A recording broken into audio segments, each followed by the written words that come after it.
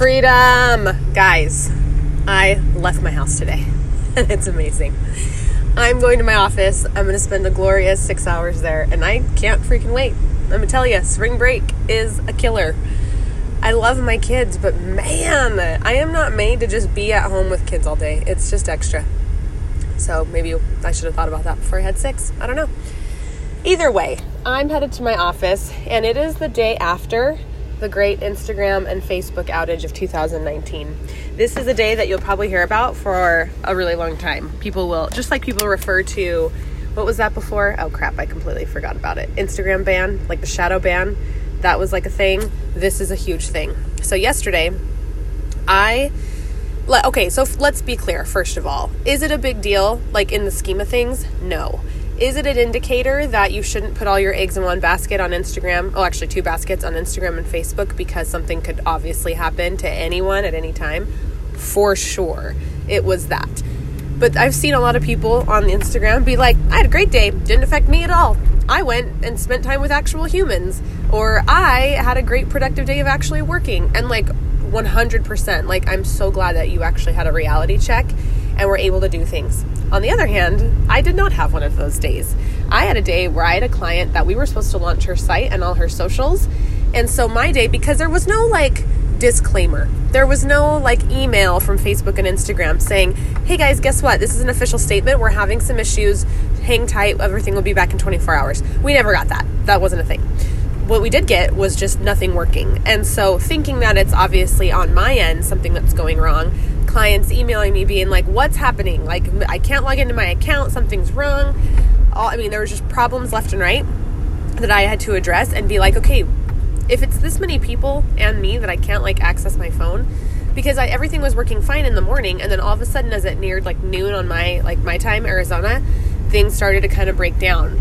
And so, of course, my initial reaction was like, crap, something happened. Like, I don't know what's going on. So it was a lot of like trial and error, logging out, logging in, deleting the app, going back in, trying different accounts on different devices. It was a lot of that because we were supposed to launch someone's entire brand yesterday.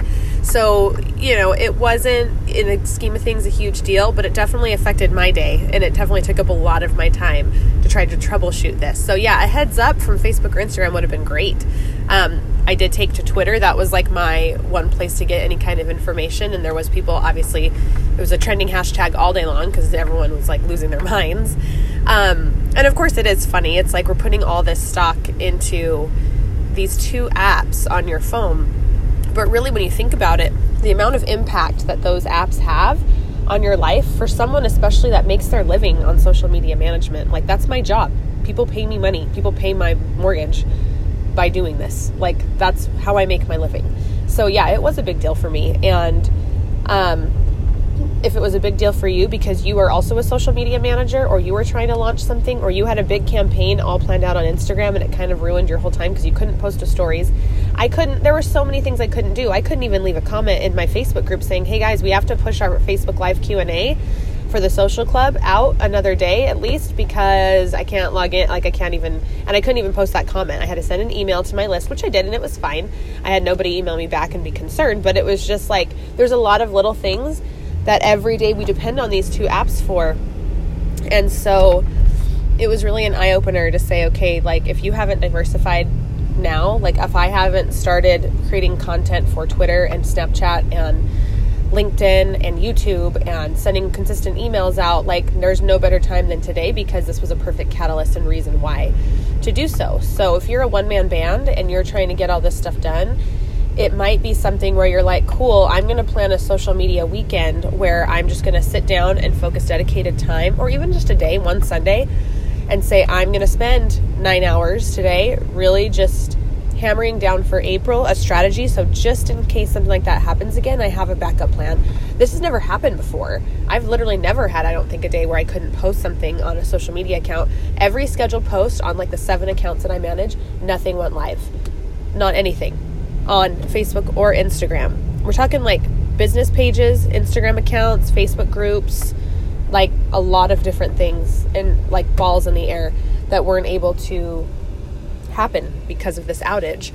And so for me, the whole reason I developed the social club was to be like, okay, we're going to spread our efforts out, and we're going to do integrated marketing campaigns. So people aren't just going to see our content on Instagram and Facebook. They're going to see it on our email list, and they're going to see it on Twitter. They're going to see it on these other places. And still, even then, even though I have a membership account and our content for the account or for the membership and the training is really focused on basics. It's focused on like, okay, how do we write better copy on each of these platforms? How do we, figure out how to engage with our audience on each of these platforms? It's more general information that you can use on any platform or digital marketing platform, like email campaigns, blogs, podcasts, any of those. All of these tools can be used, but it's being very apparent that I need to double down and really focus on other platforms other than just Instagram and Facebook.